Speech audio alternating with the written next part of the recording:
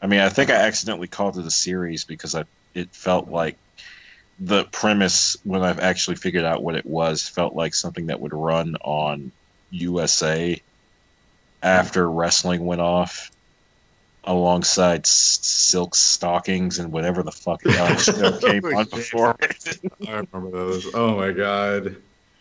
Yeah, wait, what came on before Silk Stockings? 'Cause I remember that Murder, She Wrote came on before Raw, and then I'd watch the wrestling, and then I would change the channel, but I would always see, like, that TV voice, like, coming up next, blah, blah, blah, and then blah, blah, blah. And I was like, those shows sound tough. Yeah. I remember watching Showtime around like midnight, and that's when the shows would, the softcore shows would come on. That's when it's Ho time. That's when me and Mike discovered the Legend of Juan Crespi. I don't know what that is. That's actually not the name of it. Okay. We don't know the name. That's the name Mike came up with. Well, that's more like I still need to write that script.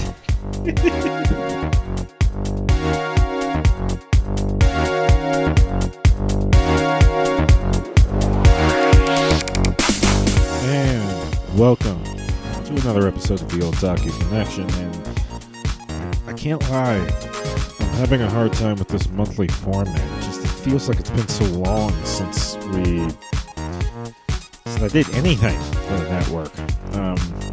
Trying to change that with some other projects to hopefully fill my time, and should have more time due to dropping some stuff I was doing, taking a bit off my plate, so to speak. Anyway, yeah, it's just weird. I guess I got too used to doing this weekly, and in a sense thought I'd still be doing it weekly, but life has a way.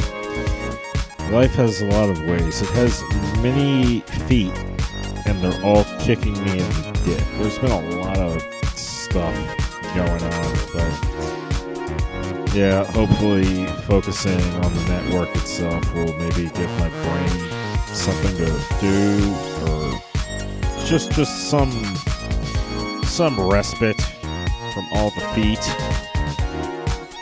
violently thrusting upward into my penis. Yeah. Anyway, speaking of thrusts and thrust propulsion and jets that transform into robots with jets for feet, we got Macross. So please enjoy. So let me just explain. We watched two things to kind of sum up what I believe are the best parts of the Macross franchise, which is Macross Do You Remember Love, which is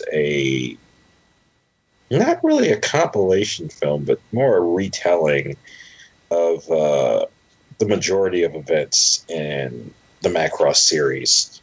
And Macross Plus, I believe I sent Joe and Mike the movie version, which unfortunately is a compilation of the 4-part OVA Macross Plus. I'll get into why I say unfortunately later. How do you guys want to do this? You guys just want to jump around, or should we start with one movie and go to the next? What do you want, love, Joe? Let's start with some love. That's the answer you always give. The beatings come later. Then go on to some plus action. I'll just jump into it. I am really glad that we watched. Hey, well, I have the first one running in the background right now, and I just realized that there was titties in it. Somehow I missed those the first time around. There were some boobies. Yeah, there were some in the second one too, but basically, I really liked both of these. Like, I dug them both. I thought it was really unique sort of combination of, like, it's like the first one's kind of like Top Gun in space but less gay. But like it's centered around. Yeah, even the way they use music too, it's kind of interesting. Like the whole. Music is a big part of Macross. Yeah, I wasn't expecting that, like the whole pop song angle, and I really liked how that was like this interesting plot point, and it's had something to say about culture in the first one. There's that, and the love triangle was I thought was really interesting and handled pretty well. Space fighting was really cool, but really like the whole lore of it, I was really drawn into. It was something I'm glad we watched because it's one of those things where it gives me some ideas for something that I'm trying to work on. But it was the whole thing with the like smaller kind of emotional plot with like the sort of main characters and like the not three-way. Yeah, love triangle, like that, and then I think a three-way might have solved that problem. I thought it was gonna go down at one point when she walked in, and she kind of like her expression kind of changed for a second, and she was like walking over, and I was just like, "Uh-oh, are they all gonna fuck?" She's like, "I'm gonna have the both of you tonight." Yeah, but yeah, that shit, and like the whole thing about like the civilizations of the future kind of being not fixed, but like this whole war stops because of something from civilizations in the past. I just love kind of the grand giant nature of it, where it's talking about societal growth and the really interesting like gender dynamics of. Oh yeah, how they're literally at war. They're at war, and they split. That's like a really fascinating concept, that men and women discovered how to reproduce on their own without each other, and then eventually they drift apart and become two different species who are at war with each other. That's super fascinating to me, and it's even crazier, like, because it's not even, how should I put this? The mention of the protoculture indicates a common ancestor between the humans and the Zentradi. Yeah. And from what I got, the implication was that the Zentradi were kind of like a warrior race created by that I already lost the word, common ancestor. And that it's kind of started off with those people, and then they made like proxy soldiers to do the fight for them, and it got too big. Yeah, it was a little complicated. I don't know if I picked up on everything, but I got most of it. But it was super fascinating stuff. And I really like the second movie that we watched too. My kind of one gripe, not really a gripe, but I was a little disappointed because I thought it was, when it was set so far in the past, I thought it was going to be kind of the origin story of the song that played such a huge part in this one. And it wasn't. I thought that was kind of a missed opportunity. I thought it would have been cool to tie it together, but that didn't happen. But yeah, I can see how you might think it's set in the past. It seems a lot more toned down. I think that has something to do with them being on an actual planet. It's actually not a little further ahead. It's specifically because the thing you got to remember is the Earth was bombarded to the point of near existence. And do you remember Love? This is sometime after, and I guess some of the sparseness of civilization is because of how much ground they're trying to cover. Wait, so when does the second movie take place? Hold on. Well, it said 2040 AD, so I guess I'm confused about when the first. I assumed that the first one we watched took place like far, like into the future. Oh no!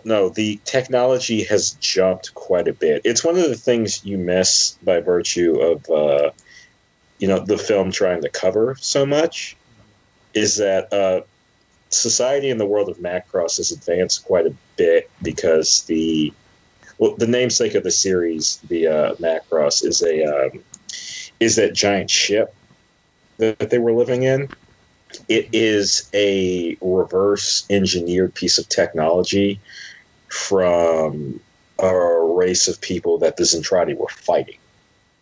So in finding that, human advancement jumped up to a stark degree. I think in both Macross and Robotech, they find the ship in 99. Is Robotech related to this? Robotech is an adaptation, and I can get into the differences between the two a little bit. That's weird. Huh. But it's the funny thing. Robotech is close enough to Macross that you can go from Robotech to Macross Plus without any real confusion. And so I don't understand the timeline. So, like, I mean, are these two films even related at all? Yeah, Macross Plus is trying to figure out the exact point, because I think Macross the series ends in the year 2012, so it's a couple decades into the future. Mm-hmm. And so, when does the first movie take place? Before or after the second? Do You Remember Love takes place before Macross Plus. Really? Huh. Yeah. That's weird. Yeah, well, I mean, you got to remember, it's you're kind of surrounded by the highest level of tech when it comes to the Macross. It's almost like a colony ship. Yeah. And, maybe, I don't know if the intent was for Eden to seem like sort of a backwoods planet. But I think that could explain why it seems a bit further behind. It didn't seem behind. I actually enjoyed a lot of, because it did seem in the future, like obviously in the future, but it seemed like near-ish future, I don't know. I just like a foreseeable future. Yeah, well, like, also we're old guys. Yeah. Also, when this is happening. Also, when they said Eden, I thought, oh, this is just like Earth. Like maybe they changed the name or something. It's only. Okay. Or maybe this was like the proto-culture race's planet. Yeah, that's kind of what I thought. I thought it was the proto-culture, and it was just us. And I thought that this first movie took place like millennia into the future. So that's. That changes my whole perspective on this. Although I'm going to steal that idea that I was confused about for something because I like it. But so that means then that in this universe, like millennia ago, there was pop songs. Like way in the past, before the dinosaurs, people were writing pop songs. Mm-hmm. That's sort of weird.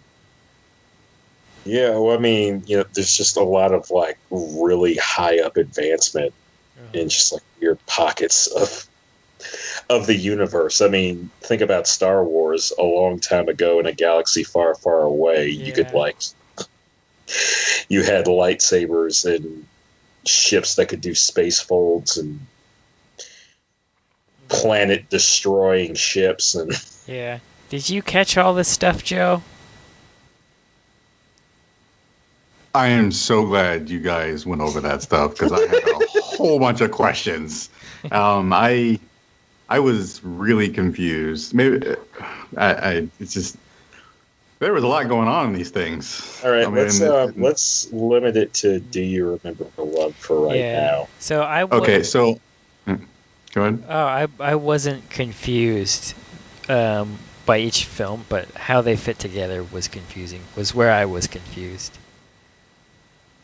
Okay, maybe the parts I guess I was getting confused on. Well, first of all, before I get into that, Lionel, thank you for mentioning that that these movies, or if you really want to call them a movie, was kind of, I guess, a condensed version of the series or something. Do You Remember Love is more of a proper standalone film to the degree that it actually exists in universe.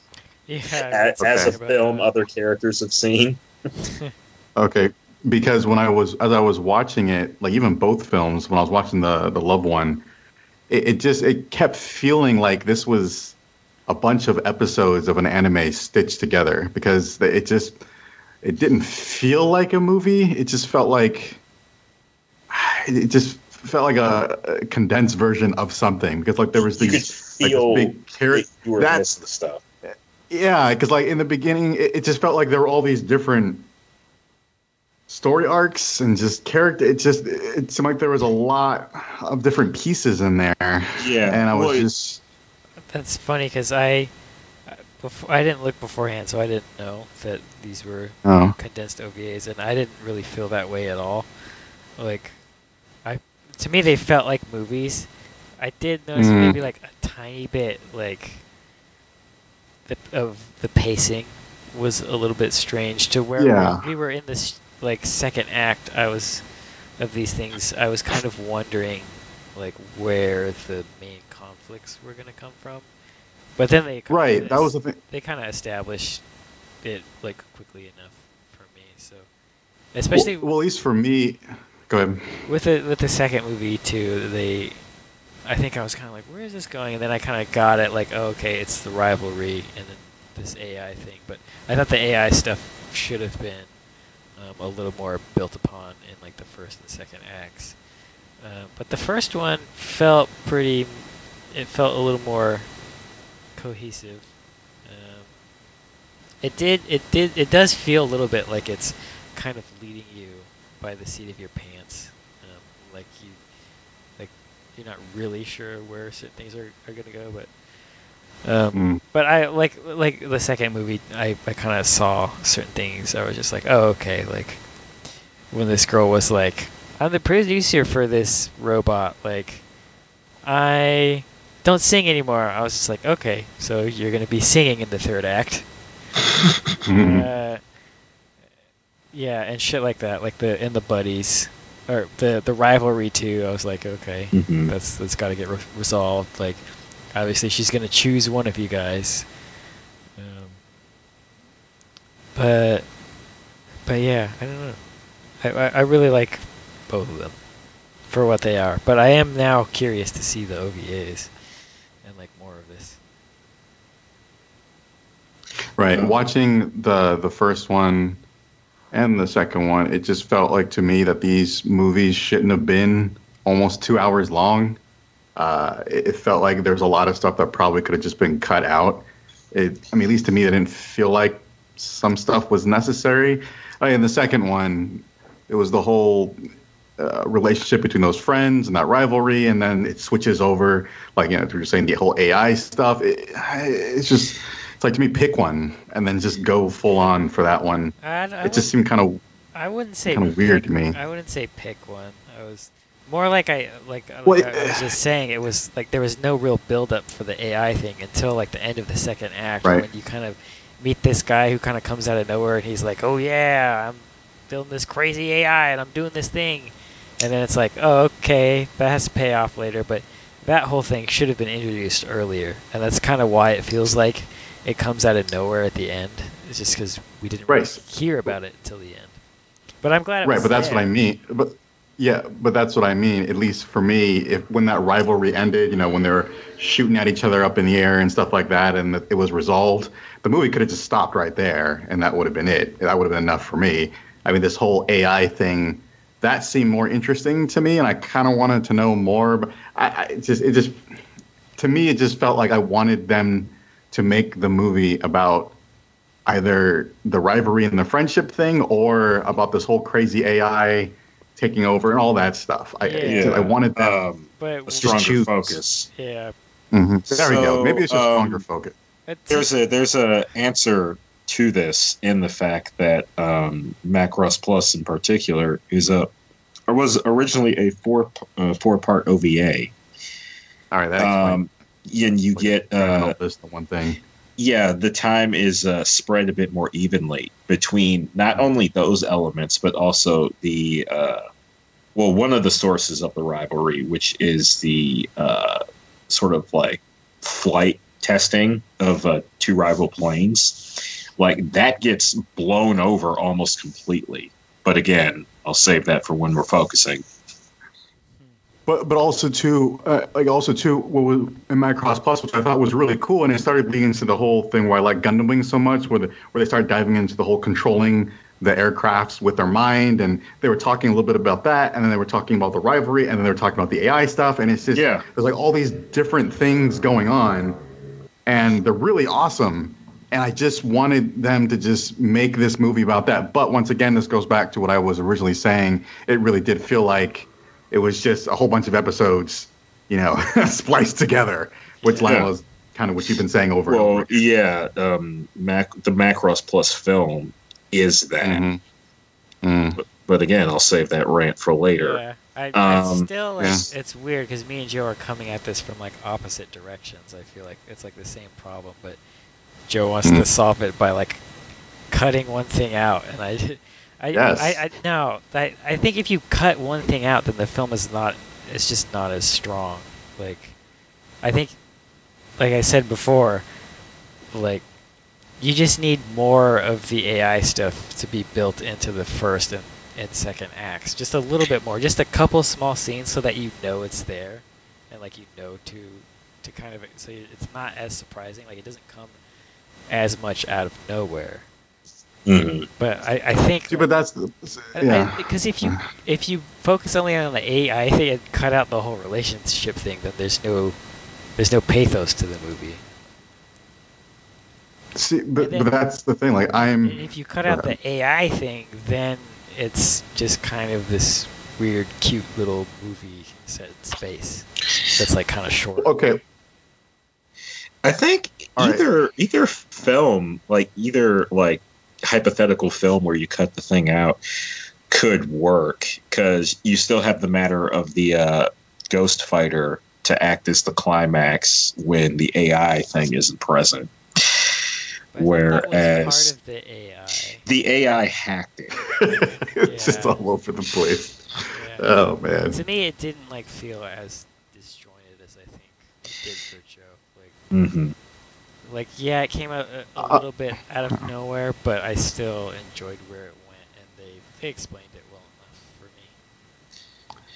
me. When I say just to remove a part, because there's so many different parts in there, I mean remove a part, but develop the other parts more. Yeah, I know. I know what you're saying. Yeah. I just think that it works better if you have both elements. It's just the way that both elements were fleshed out. Like, one of them kind of got more fleshed out than the other. Like, I think you could have both be fleshed out. Maybe even add another 5 or 10 minutes to the movie, and it would be a little bit more comprehensive. All right, I was gonna save that. I was gonna try and keep this in order and save that rant for later, but you guys just keep knocking on the door with this. That movie pissed me off.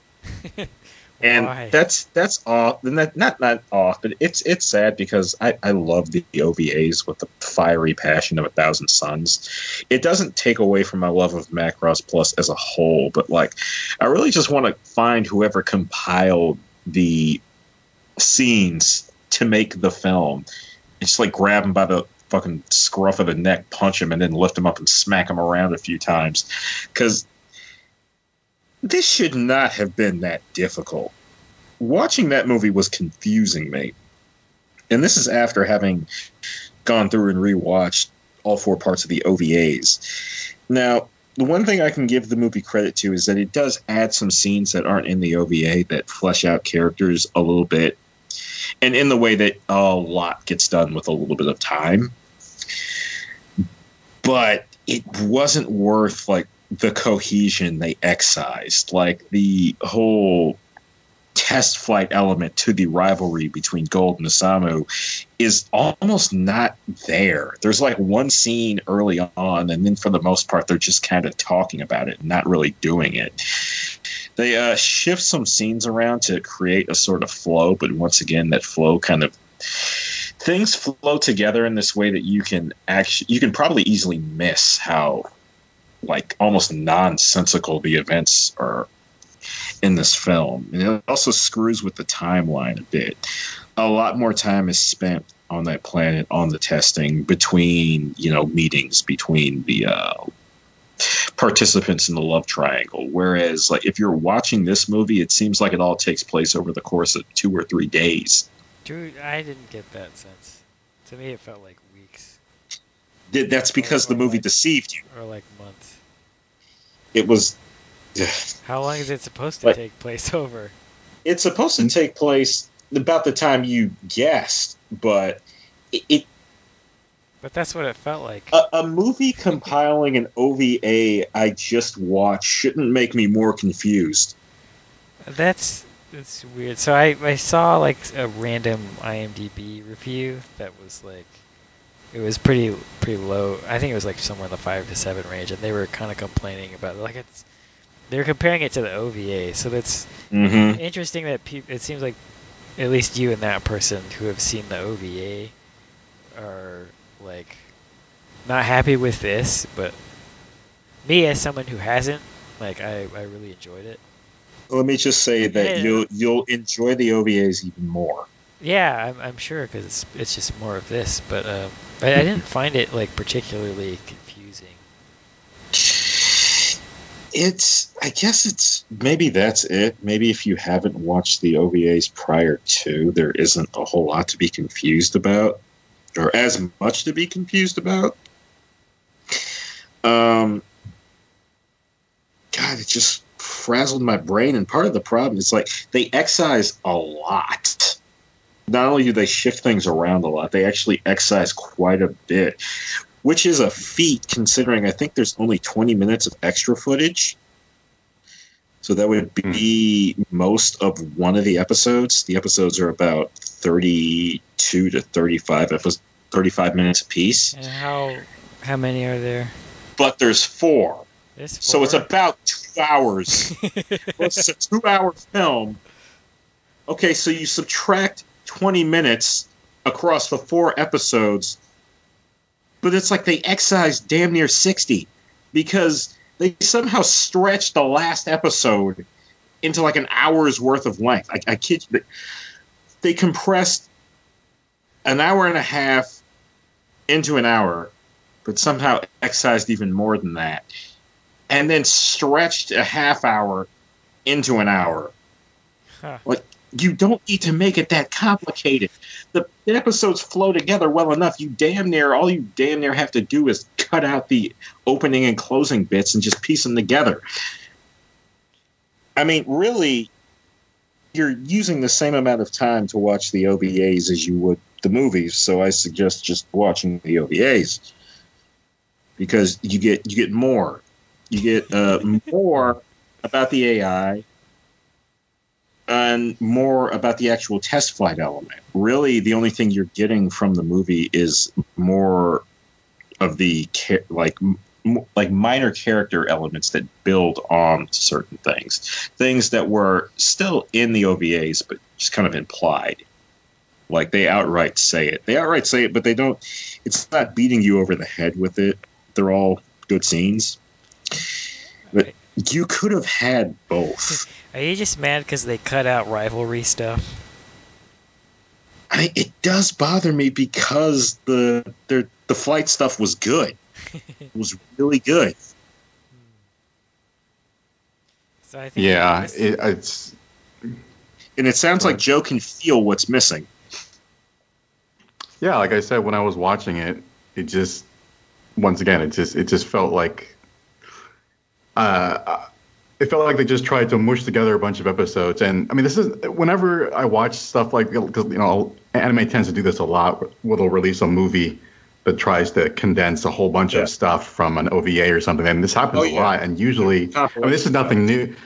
Yeah, compilation films. This is nothing new with them usually not being that great or hard to follow. It's because they're trying to tell so much so quickly, and it is very annoying, though. And I think that's why, because I've seen a lot of compilations and I've seen, anime stuff like that. And so I think that's why I was getting that feeling when I was watching it. I was like, it just feels like there's a bunch of holes here, or there's more to it. And yeah. It felt like too many parts were being covered. Mm-hmm. It felt like something that would have been slowly unraveled throughout episodes, which that's the way it was feeling. Yeah, you were looking at it the same way I was and being like, I smell compilation on you. Yeah. And it's a problem because like a lot of them, Joe, we've encountered this too, where a lot of them are just like not even pretending to be a real film. They're just completely unslick about it. It's just like, okay, here's everything. And if you know that's coming, that's fine. But just like all the work, all the budget, you had Watanabe working on this. Like, it feels like a compilation film, but it's pretending, or it feels like it's trying to be an actual movie, but is working on the sort of like dynamics of a compilation film, and that bothers me. It bothers me too, because that was the feeling I was getting. I did not get that. I didn't feel like the only thing I felt like was missing was the AI thing came out of a little out of left field, sort of. Not left field, but it just felt like it came in late. Yeah, it was just like all at the last minute. Yeah, it wasn't last minute because I want to say like maybe like half an hour or 45 minutes before the end, I feel like they started talking about it. Or like really, they talk about AI from the beginning, like the robot, but then kind of she's not as developed as she could be. But, for me, it just felt like it had like one or two pacing issues, which for me, like in a film, is like minor. Like that's usually not like it doesn't kill it for me. Especially because I just found everything else was so interesting. It was, and part of it was just kind of, it felt like to me like more of the first film, which was, they're very similar in terms of like space, pop songs, love triangles. Yeah. Yeah. So, Macross, that's kind of the primary beats of Macross, and they utilize those elements in interesting ways. Sometimes good, sometimes bad, sometimes bizarre. I can't wait to see that. But it's the reason why it's so distinctive, and sort of it came out in an age where the I want to call it the Space Odyssey, but I haven't seen the film. I haven't seen 2001, so I don't know if 2001 actually falls into what I'm trying to describe. It's like a journey through space. Yeah, it is. Space opera. Yeah, exactly. Space opera is more like Star Wars, but...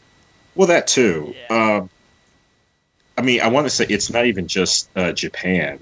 Really, the world was kind of set on fire by Star Wars, and as far as media goes, you were just lousy with both the Space Odyssey, the space opera, all that. And Japan was no different, especially in anime. You had Gundam and a number of other things from its creator coming out around that time. You had something that came before it. It's called Star Blazers in the States. I can't remember. Space Battleship Yamato, and any number of pretenders, knockoffs, and things that were okay in their own right coming out alongside it. And Macross manages to stand out with the love triangle pop star element to the space opera, like added to the space opera. And when it's really good, they all flow together pretty seamlessly, which is how I felt about these two and the series proper. Would the anime Galaxy Express fall under that category? I want to say it came out either around the same time or before. That was its Space was just its creator's wheelhouse. Guy by the name of Leiji Matsumoto. I think everything he did was either in space or related to space. But I want to say, let me double check it before I sound like an idiot, but I want to say it was him who came up with Yamato, which predates both Gundam and Macross. I kind of want to watch the OVAs now, just to see. Yeah. They're super good. Yeah, I'm interested in that too. But so their OVAs are those adaptations of something? No, they're original. Okay, they're not based on a manga or anything. No, I don't think anything Robotech had any sort of prior influence. I think it was a purely anime. So what is like first out of everything in this? It's the Macross series. Okay. And yeah, then Do You Remember Love comes out, and hold on, I think I had a timeline. So this is Do You Remember Love is an adaptation of that series? Yep.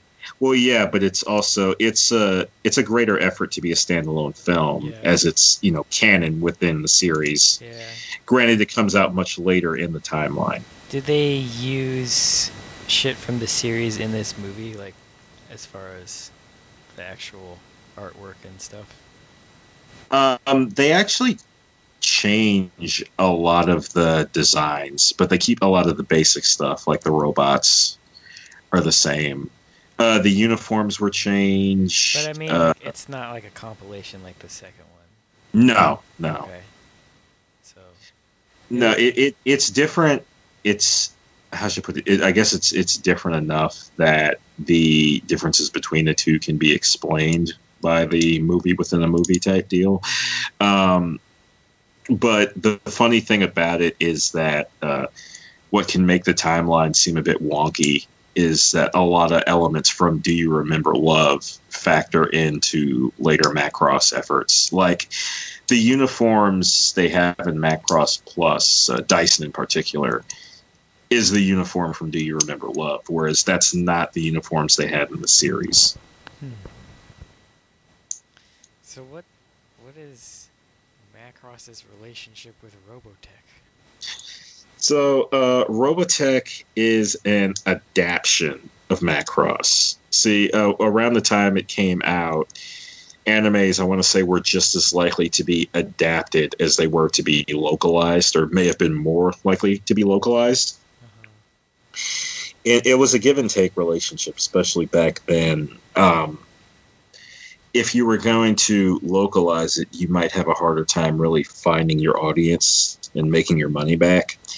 Whereas if you were willing to fiddle with it a bit and adapt it and really kind of like knew how to like find or develop an audience for it, you were more likely to make money from it. Making more money from it means you can bring more stuff out, and maybe you have enough capital to localize rather than adapt. It's a Robotech and Macross are a point of controversy because the people who own Robotech has some element of the American, or I don't know if it's American or just the copyright. They have certain copyrights associated with Macross that would give them a degree of ownership if Macross tried to come to the States in its original form, or later series, later movies, later whatever. Macross Plus came out in spite of this. A few others, like Macross 2, managed to come out in spite of this. And eventually they did release Macross proper in like DVD form.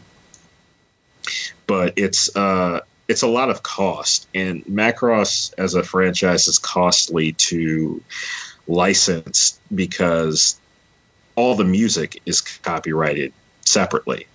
So if you want to bring out Macross, you got to pay for the right to license it in the States, and then you got to pay for every piece of music in there.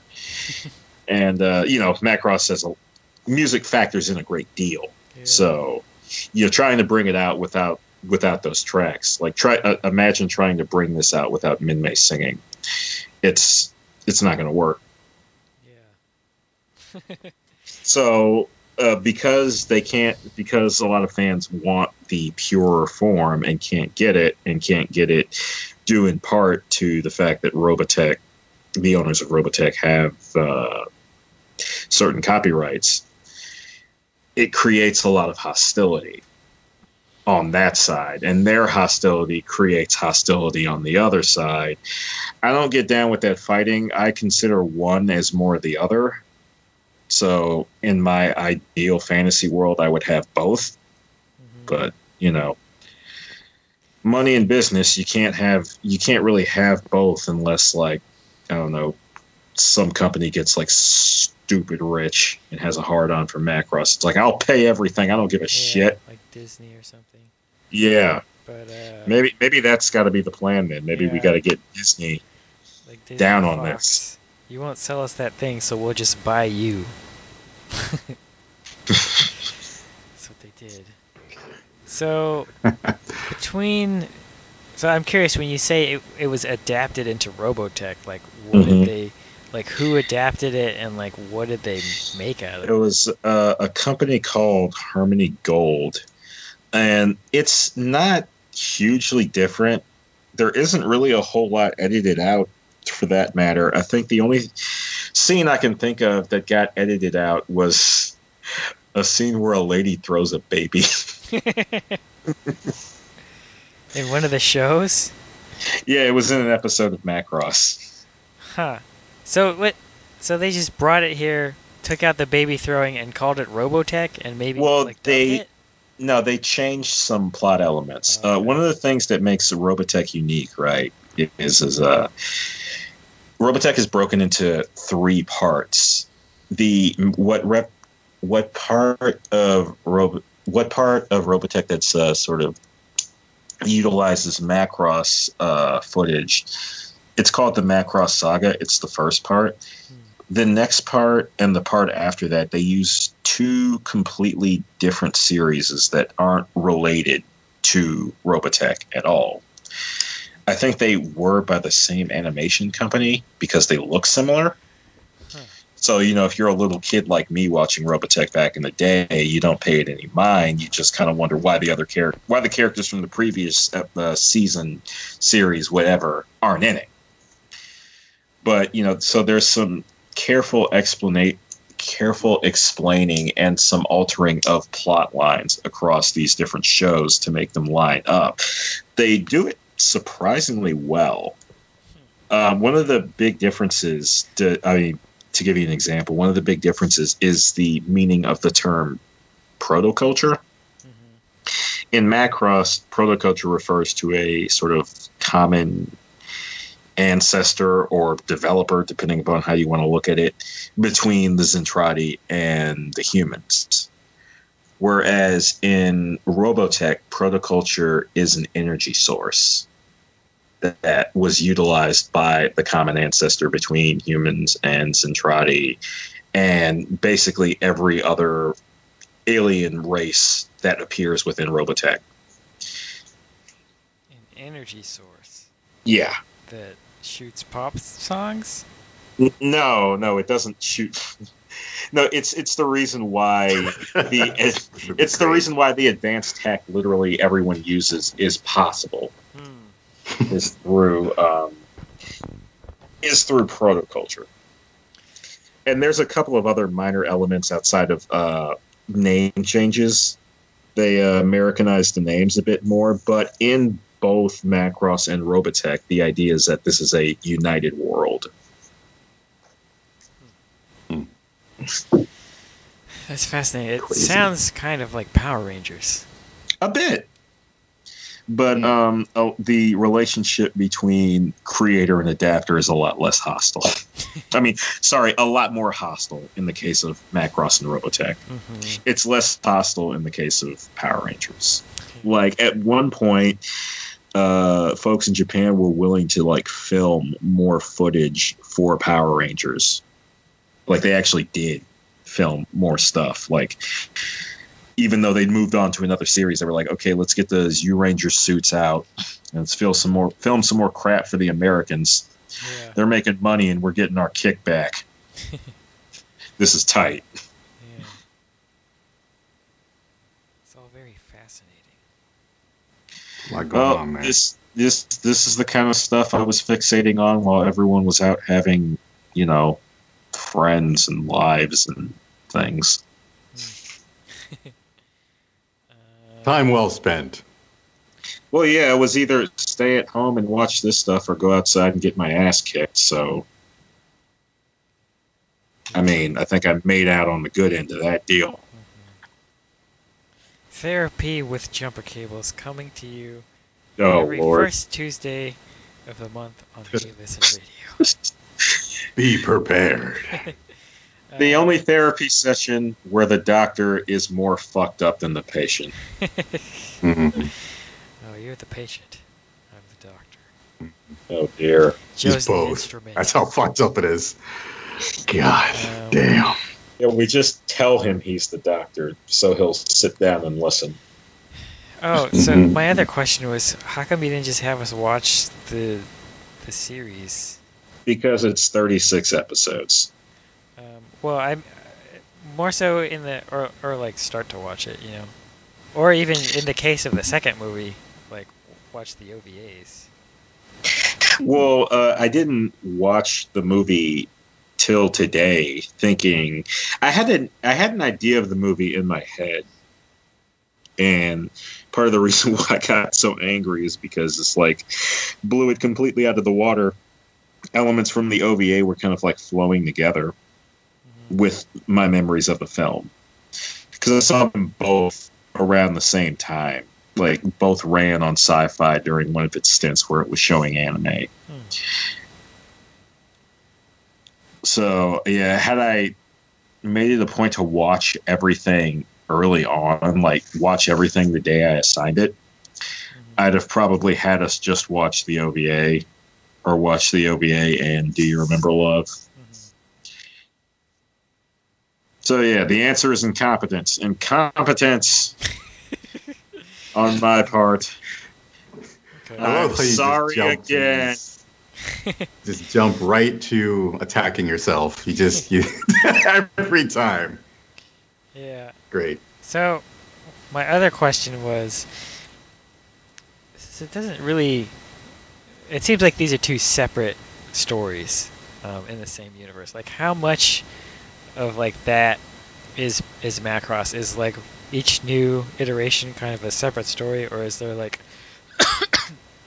is there some kind of continuation of these first characters, or like the characters in the other movie? Unfortunately, no. And that's the one thing. Even though Robotech kind of has the same problem, I feel like the connective tissue between shows is a lot tighter. And the Macross fans are going to like roast me on a fucking spit for saying that. Come at me. Spit Fight roast me Jumper Cables. Yeah. Fight me to the death. Like, if there's like a lot of stuff that isn't connotation there too. Oh dear! Oh, no. Watch Jumper Cables get spit roasted every first Tuesday of the month on our Hey Listen Radio YouTube channel. No. Just fight me to the death. Never mind the spit roast. Congratulations, Mike. You sucked all the fun out of that. Oh, something will be sucked. I was about to say, I bet you got something to say about that, too. Lionel, anything you say at this point, there will be an Urban Dictionary definition for it. So just be careful. Yeah.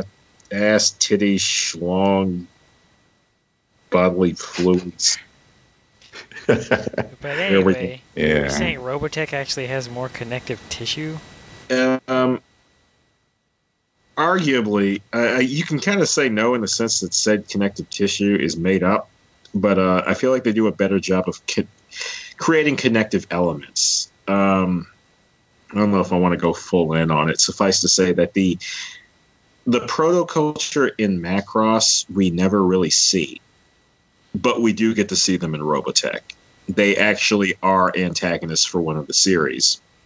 And you see why they're in the state they're in when you meet what they were going to war with and made the Zentradi to fight in the following season. So yeah, the Robotech Masters, who are the common ancestor, are the primary antagonists of Series 2. And then the Invid, who they were fighting with and created the Zentradi 2 fight, are the villains from Season 3. There was a Robotech film made not too long, years back, that was meant to be a follow-up to Season 3, where you meet an enemy of the Invid, which was like a race of sentient robots. And like the lore feels a lot more connected. Whereas it feels kind of like across Macross, every time they get a new series, they have things jump just far enough ahead. So you can say that they're sort of still in the same universe, but not have to deal with what somebody in a previous series did. Mm-hmm. Unless maybe you want to, because I want to say it's in Macross 7 that they mention Do You Remember Love as a film within the timeline. And the actual Macross is present in Macross Plus. I mean, there's elements across, but like what happened to gotta make sure to use the Macross names here. Hikaru, Misa, and Minmay is anyone's guess outside of a follow-up OVA to Do You Remember Love that's really just a collection of music videos. That you mentioned something there that I was a little perturbed about. Why was the Macross at the end of Plus? It's basically a monument at this point. Oh, okay. Yeah, because they like decommissioned it at the end of the series and create what is ultimately the SDF2. The implication at the end of the series is that okay, we're gonna go colonize now. We got to make sure our culture survives. Wait, so no, because they're on Earth at the end of Do You Remember Love, right? Mm-hmm. So yeah, one of the things I like most about Do You Remember Love is that it recounts things, but it does so in a way that doesn't invalidate watching the series. Because there's a lot that it's very in medias res, and that there's a lot that occurred before the beginning of the movie, and there's a lot that occurs after the end. And like a lot of the stuff Joe was like looking at and feeling like he was missing information on gets explored. Yeah. So it's a different planet that they're on in Plus. Yeah. And they're on, so we don't really get this. Wait a minute. So they go to Earth at the end of Plus. Yeah. I think I was confused. I said something to the contrary, and I was a little confused there. Eden is a separate planet that's been colonized, but they do go to Earth because that's where the Macross is. Right. Okay, that makes sense. That's because that's where it got left in Do You Remember Love. Mm-hmm. Interesting. I did a lot of rambling there. Anything else you guys want to say about either film? I feel like we skipped over a lot. Yeah. Any particular scenes stand out for you guys in either, I guess, you want to talk about? Yeah, really when... I really enjoyed the dynamic of I forget his name from the first movie, but him and the two ladies that were vying for his affection, like Hikaru. Yeah, I didn't really see that coming. Especially when they get trapped and then all of a sudden it's like this love story. I thought it was really cute and it was pretty sweet, and I like how they spent time with that, like building that, even though he wasn't going to end up with her. It made it just feel like more like emotionally real. Like she wasn't just some crazy girl that he was just like, oh, get away from me, like you're ruining my, like, uh-oh, you caught me with this other girl. It's not what it looks like. Like there was this whole backstory to their relationship, and then but they did a good job of doing that, but at the same time kind of setting up that his commanding officer was kind of like, she was like into him, but couldn't say anything for various reasons. And then we see that relationship build, and then it's like, oh, what happens to this other one? It was just very like, I really appreciated like the interpersonal relationships in this just seemed very rich. Mm-hmm. They had a lot to pull from in the series.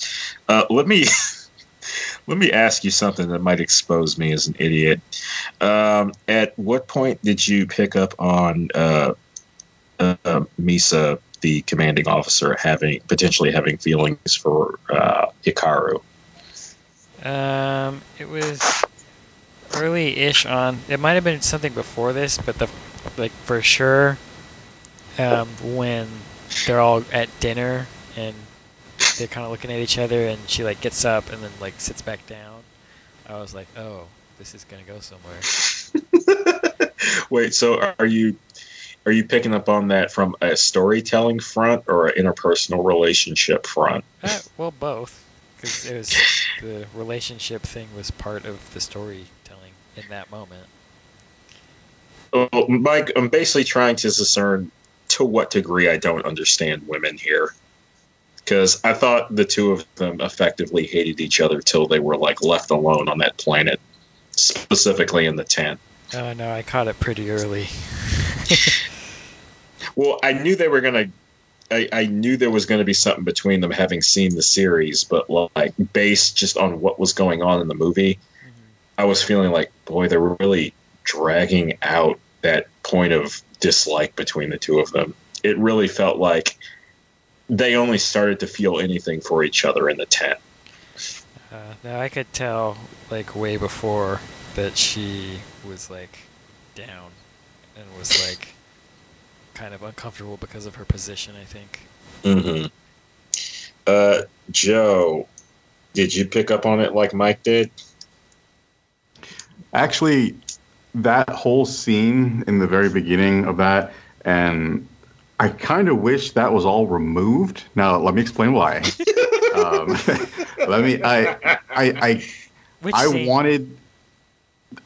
Right when he had transformed his jet thing into the robot, and she was falling, and he grabbed her. I kind of wanted it to just cut right there and skip that whole they're floating in space and doing the lovey-dovey crap and all that stuff, and I just wanted all that gone. Okay, sorry, go ahead. The reason why, let me explain. The reason why I didn't want any of that there, and like any, them going super deep into the whole. Girls are icky. Cooties. Trust me, girls are not icky, not at all. Trust me. No, Joe, hold on. But they still have cooties. Okay. It's just when you get older, you want them. Okay, the reason why I say that at all is because when I came into this, I hadn't seen Macross like a long time. Like my any memory of it really is of Robotech, not so much of Macross. Mm-hmm. But I came into this with the thinking of how all the Gundam series are, where it's very all about the politics, it's very about the robots' creations, and it's all about that stuff. And the relationship thing is there, but it takes a back seat usually. So I was coming into this as if it was going to be like, we're hearing about like some sort of ancient race or whatever, but I thought it was going to be more focused on, here's the Federation versus this, and here's all the politics of going on to that, and this whole relationship stuff is just kind of it comes and goes like really quickly, but the focus is on the robots, their creation, the advancements of the civilization, the politics of this government versus that government. I thought it was going to be that, because whenever I watch any type of robot show, robot anime, that's usually what they do. And I just was not expecting pop music and singing and romance and, ancient, all these. This was like the exact opposite of what I was expecting from a robot anime. It's usually very, very much all about the politics and, the government, the economy and all that stuff. That's what I was expecting. For me, that was what was like pleasantly surprising. Yeah, it's also what allowed Macross to really stand out amongst a lot of shows like that coming out around the same time. I forgot what I was going to say. Well, so as I was watching that, I kept on thinking that, okay, all right, when are they going to get past this stupid love romance crap and get to the nice, the when awesome? When are they going to talk about the political new drama stuff? Yeah, the new Mac, the political drama and all. I wanted to. Like, I love that stuff. When are Captain Gloval and the Zentradi guy going to start yelling at each other across the screen and from across space? I want to know when the president was. When does this turn into Advance Wars?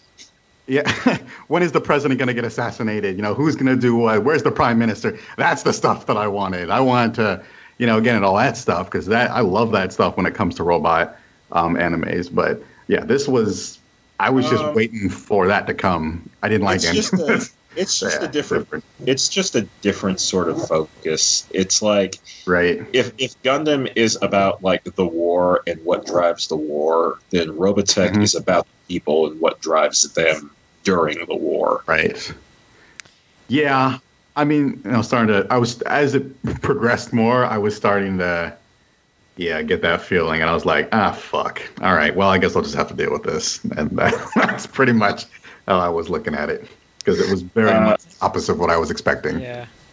You did kind of miss the question Jumper Cables was asking. We were specifically talking about Hikaru and Misa. The other girl. Main character and his superior officer lady. Yeah, he was. So to answer that, yeah. He was asking. He was asking when did it happen? When did you pick up on? When did you notice? When did you pick up that she was down? Well, I kind of answered it indirectly. I didn't care, so I didn't really notice. So I didn't really know when that happened. So I did kind of answer it. So you found out on the planet. I guess. You found out when they started kissing. Honestly, when any real romance stuff started happening, I just tuned out. So I'm sure I'm gonna say the planet. Yeah. Go with that. At least I'm trying, Mike. Does that count for anything? Yeah. It's just not what I should say. I should be completely accurate and say I'm trying to understand. I still haven't made that step and left the house yet. Yeah. No. So to me, I didn't really. Recognized it at any point. Oh, I thought you meant you were trying with Joe. No. Joe's ahead of me in that sense. No, I don't need to try anything with him. No, I meant his point of view here. That's fine. It's fine. Like, it's just another one of those cases where I wish you would be more open to these things. I am more open to it. I'm just telling you that when I was coming into this, it was just my expectations were different. That's all. Joe, let me tell you what's going on. In terms of just like turning off when something is like disinteresting. Yeah, you sometimes when you come into something with the expectations, it doesn't just bite you on the butt. It bites the show on the butt. I think it bites the show in the butt because we end up having like interesting discussions about why something didn't resonate with Joe. Yeah. Okay. That was probably too harsh. Go ahead. I think had you not come into some of these things with those expectations, I think you would have enjoyed them more. Not even so much this, but more like I think the most noticeable one was Robot Carnival. Where you just kind of like based on what you were telling me, it sounded like you didn't just tune out. You angrily tuned out for like 90% of it. Well, yes, I will be very honest and admit that if something doesn't fall in line with what I think it's going to be, I tend to get very agitated and don't enjoy it. I mean, and I know you guys like say just try and enjoy it or try and just look at it from a different point of view or something.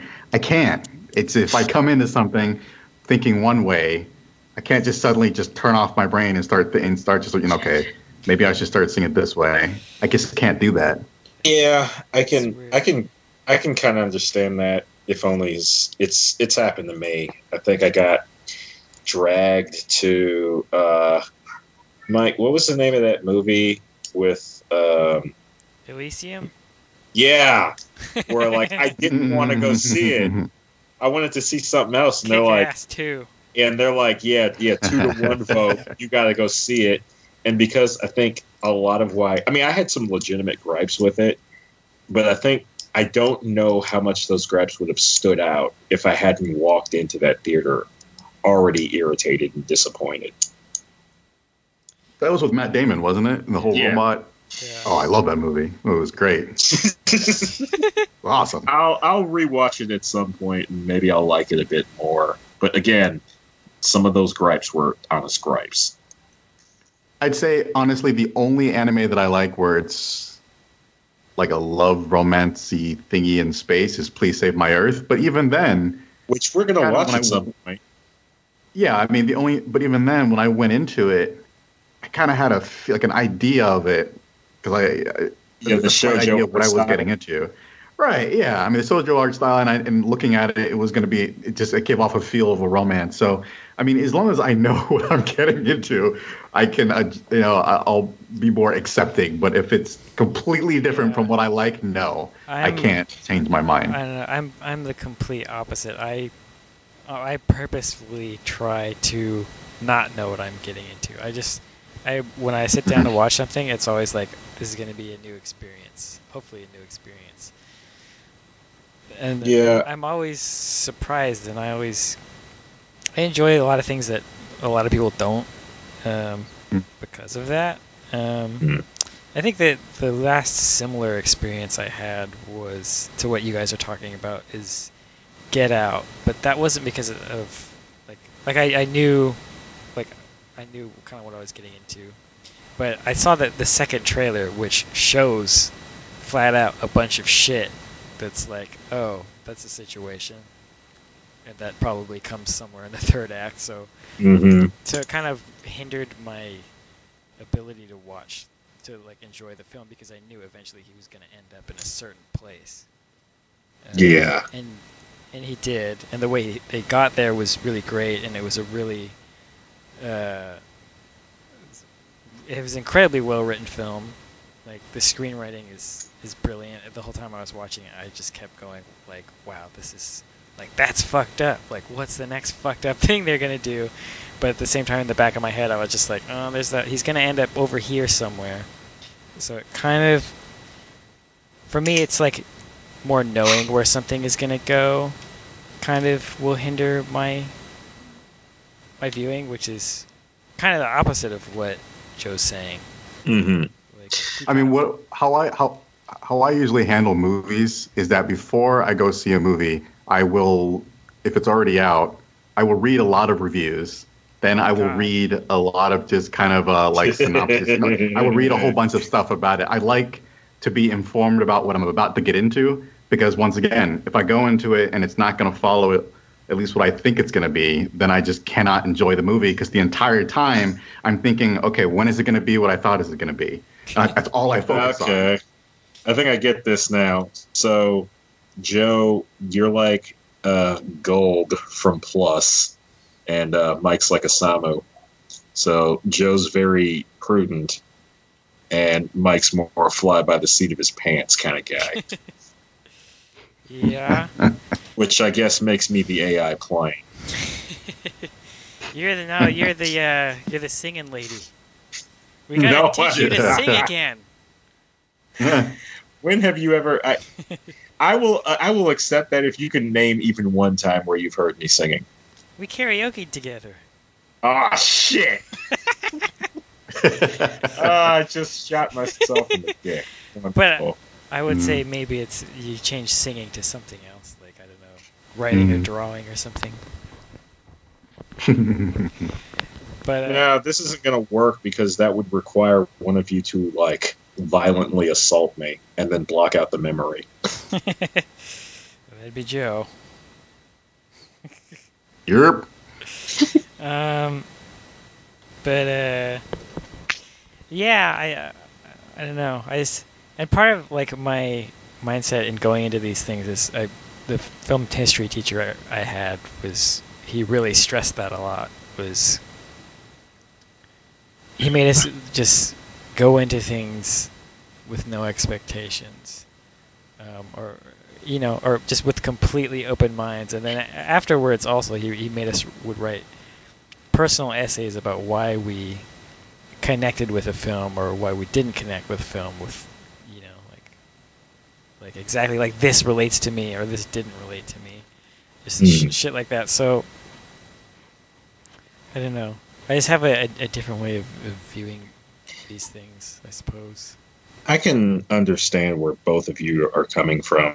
I want to say I try and lean more in the direction Mike's in, but I kind of go the other way really hard. Specifically when it comes to advertising, the thing I hate more than anything, let me just explain it first. The thing I hate more than anything is when something is kind of advertised as one thing and turns out to be another. An infamous example for a long time between me and Mike was that Jet Li film, Hero. Because the advertising made it look like Kung Fu DBZ, and that's what I went to the theater to watch. Instead, I got Hero starring Jet Li, the drama with Kung Fu in it, and I was mad. It's a very art house film. And it's not like I couldn't enjoy that sort of movie, but that's not what I paid money when money was very hard to come by to go see. So I was profoundly upset. Even in instances where the movie turns out to be something I like, I still don't like The Lie. See, and that's one of the reasons why I also am I'll watch tons of trailers, read lots of stuff, read lots of reviews, because I look at it from the point of view as all right, Joe, you only have so much time, and you're going to be spending money here, so make sure you really look into this and make sure it's worth your time. To me, don't pay people to hurt you, Joe. It always seems it seems funny to me that you do that because it seems like you go to the movies quite often. No, I do not. I barely ever go. You probably go more than a lot of people. No. You go with some regularity, but I think I pick up on what Joe's basically putting down, which is every visit is a carefully chosen one. Yeah, I get it, but I feel so sometimes he might be going out a lot, but that's just because good movies came out in succession. I'd say but that's the good thing, or interesting. There's so much interest, especially shit that panders to our fan base that I feel goes pretty often. No, I saw Black Panther, and then before that, the movie I saw was that blonde movie. Shoot, what was it called? I can't remember. Atomic Blonde. Yeah, that was the movie I saw before that. I mean, that's pretty much it. It's you didn't see Justice League in a theater? I saw Justice League. Yeah, I saw that. Yeah, but what I'm saying is it's going to be a bit sporadic. There's going to be stretches of time where he's probably going to be nah, there ain't nothing out there I want to go see. And then there's going to be times where he's seeing a lot. Did you go see Star Wars in a theater, Joe? The Last Jedi? I saw that a few weeks. I saw that. I think I go the following week after it. I think. After Atomic Blonde. Atomic Blonde came out in August. The Last Jedi came out in December. That sounds about right. Yeah. So, I mean, I see all the big movies that come out. Yeah, but that's what I mean. There's a big movie every month, though. All right, so I've seen Atomic Blonde, Star Wars, Thor Ragnarok, Black Panther. I wouldn't call once a month a lot. I would. I mean, really? That's a regular visit. That's one movie a month. That's one movie in a theater. Not a lot of movies. That's a lot. For me, it is like being in a place where I can go, like, pay money to go see a movie once a month, like, because that's usually there's. Okay. And when you think about the release schedule, that's a lot. Like, there's something interesting you want to see in a theater every month, like one thing, like. That's a lot. But that's still. I can't. Yeah. My perspective of this might be skewed. Is all I'll say. I mean, it doesn't maybe seem that to me. That doesn't seem like a lot to me. I mean, maybe it's I don't know. Maybe that's the pattern of an average moviegoer. I don't know, but I really don't. I only see like when the big films come out, and if that is like once a month, that's really it. Just one a month. But I don't know. That's enough of our. We've gone way off topic. Yeah. I would like to see more movies a month. I mean, if I had the time, I would probably go see a movie every week. Oh yeah. But I just don't have the time to do that. If I had the time and the money, I'd do that too. Yeah. Yeah. I've been meaning to lots of movies I want try out to see. Movie Pass, but Yeah, I don't have enough of either to justify. Well, I mean, I wouldn't need money if I had Movie Pass, but I don't have enough time to justify it either. Yeah, no, I want to go to the movies more. I love going to the movies. I just, yeah. But yeah, back to movies. Let me think.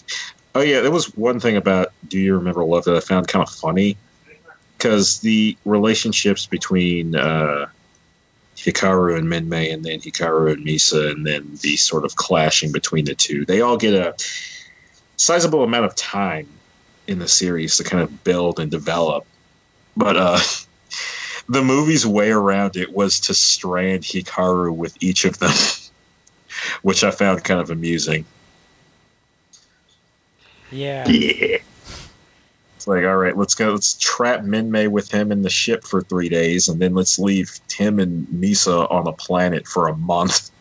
Yeah, it was kind of an interesting contrast to the other two characters. I feel like the other two characters could go out and get it if they wanted it.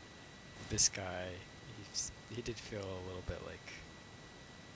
It's funny because he moved in like pretty swiftly with both of them, but I didn't get the sense that he was like a big ladies man, but he seemed to know what he was doing.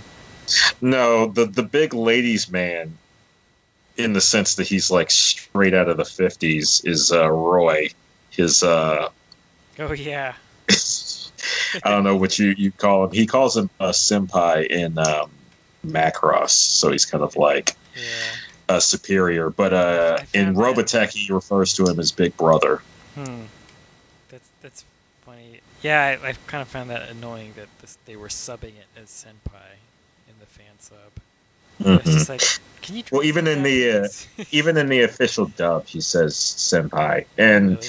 I guess to some degree, I mean, Hikaru is Japanese, so that might be what he calls him. I don't know. Yeah, that makes sense. I just kind of assumed he was calling him sir or something like that. But yeah. Yeah, well, I think a bit more informally, because the something you don't get is that Rick and Roy knew each other before the events of Macross. Like, his father had like an air circus of sorts. It's where they both learned to fly, and Roy was one of the people who taught him.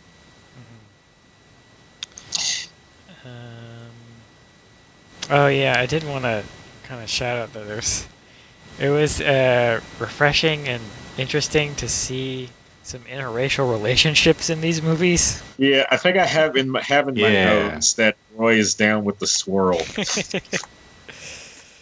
Yeah, that was a little strange the way he was like making out with her as a demonstration. It's like, this is what you gotta do. You just take him in this booth right here. It's like, God damn, Roy, take it easy. Yeah.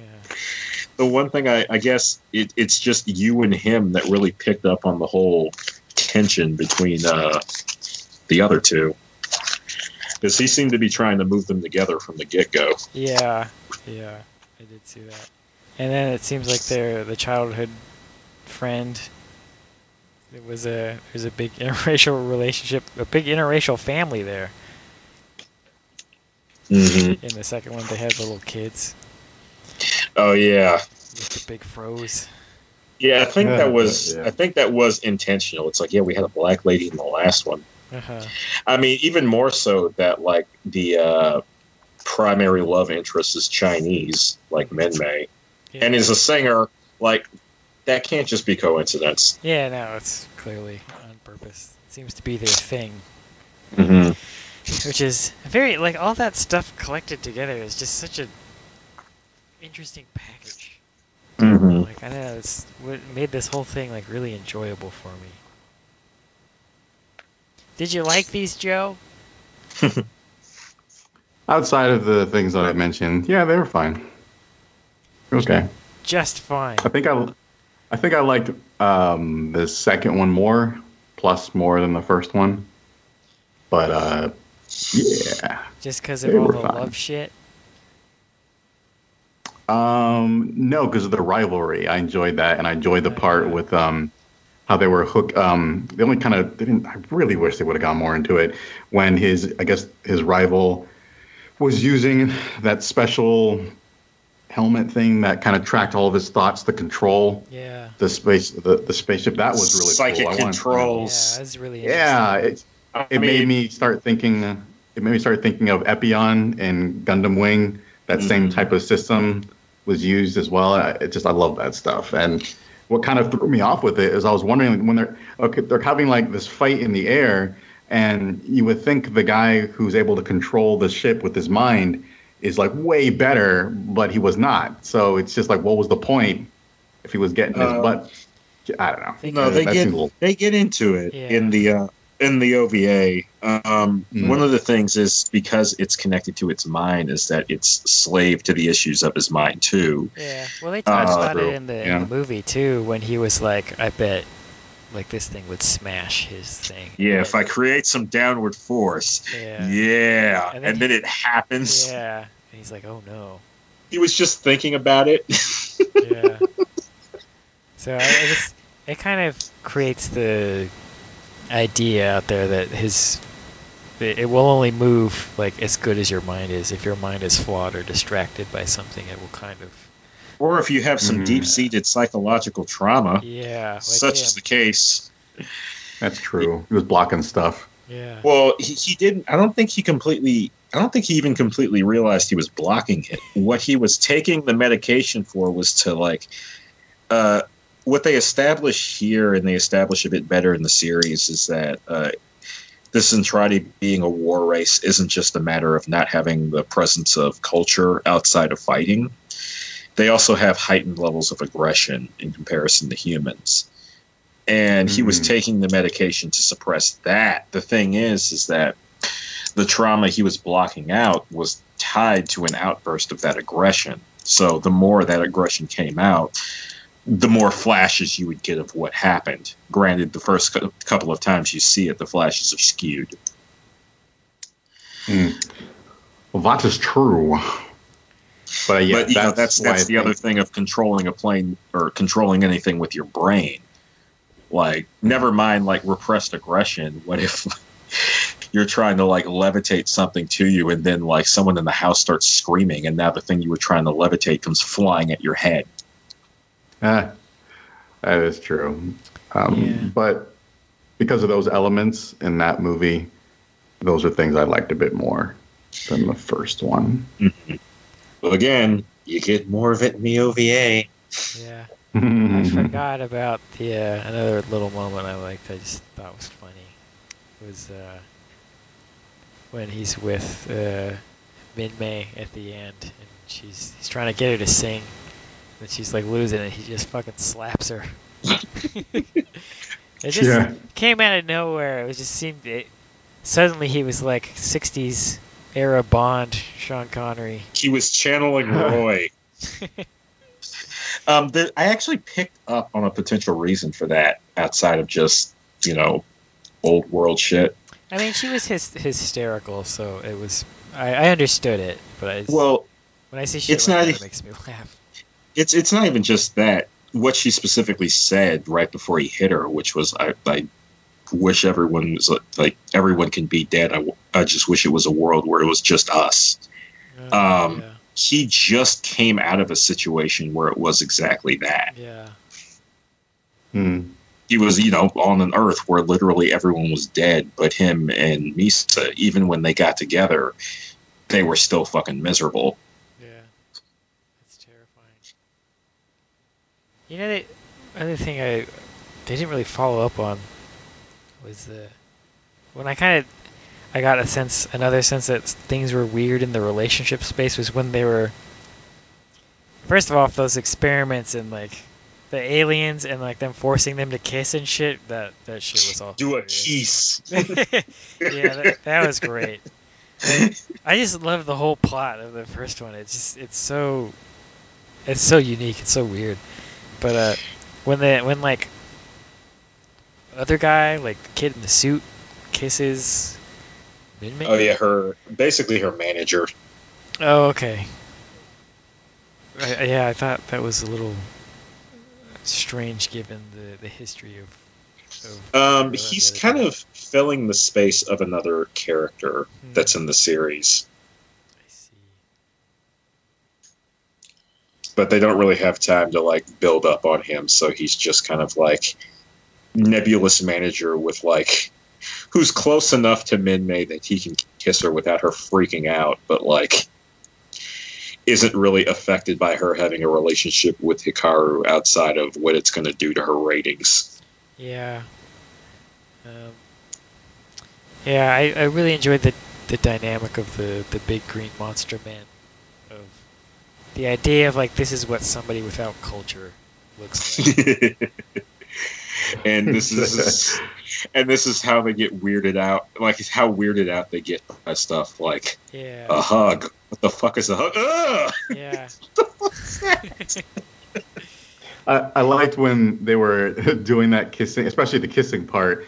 One of the giants, like their brain was pulsating or something, and it just was like it's getting off on it, or it's just like no, Joe was having an aneurysm. Yeah. Oh, that was a little. It was like blank. Surfing. They were so freaked out by that. Yeah. I thought, and when he picked up one of them, I thought he was gonna pick up another one and like. You're like action figures. Yes. But like even apart from that, I just thought as a race they were interesting because they had that culture like deprogrammed from them like on purpose, and they were kind of just rediscovering it. And I feel like a part that was unresolved is kind of the like the female race. I feel like we didn't get to see enough of them, and they didn't. There was no like resolution with them. Like they kind of turned into the enemy, and they kind of just like beat them off. There's a reason for that. That element is something that got changed for the movie, I guess, to simplify things. So in the series, the Zentradi mention a rival group of Zentradi they're at war with called the Supervision Army. In Macross, the Macross itself was a like high-end weapon of the Supervision Army that like crash landed to Earth.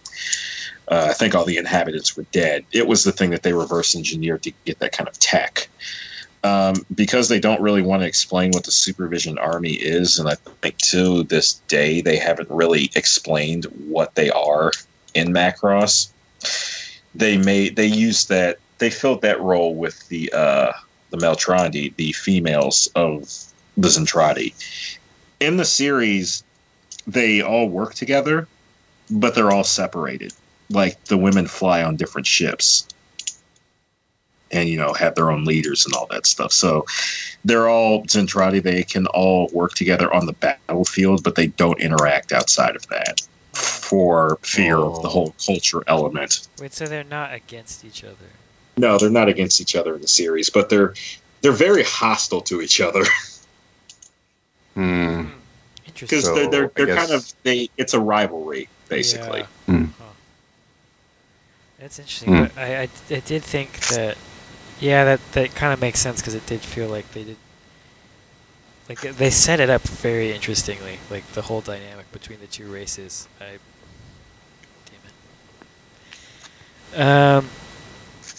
it. The whole dynamic was. I thought it was super fascinating, and I was kind of waiting for the moment when the pop song would like bring both cultures together, and that didn't happen. Yeah, so it just seemed a little bit strange, but now that you say that kind of makes sense. Yeah. I'd say that, and one thing I do like about this a bit more than the original series is that the Zentradi look a lot more alien here. Yeah. They look a lot more, I mean, they're still giant, but they look a lot more human in the series. And I should put this, I think technically they have their own language, but it's being automatically translated in the series. Whereas they actually, when they did this movie, developed enough of like a fictional language for them to speak. Yeah, deculture. And I was about to say, yeah, I like that that's a swear for them. And there was a couple of words I picked up on, like yak is like, it's just like a confused exclamation. Yeah. But I kind of like put together that yak deculture is like saying, what the fuck? Yeah, that was pretty funny. I thought that was one of the things I did find strange. Like, I like the way they look, but to me it felt weird that when I saw like the women race that they just look like giant women. I thought that was a little strange. I was like, why don't they look like them? I don't know, Zentradi roids or something. Yeah. I mean, yeah, that was the one thing that did kind of stand out, is that there was a lot more of a... I mean, it is kind of interesting in the sense that maybe that's just how their technology diverged. But there was a lot more weirdly techno-organic elements to the males.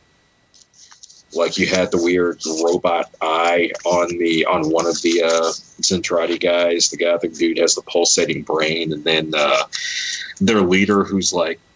Both of them had leaders that were directly linked to the ships, but it was like weird tendrils and shit coming out of the dude, and he was like a giant head in a jar. Whereas the lady felt kind of like a giant robot within the giant robot. Yeah. It may have been like an actual lady in a giant robot suit. I don't know.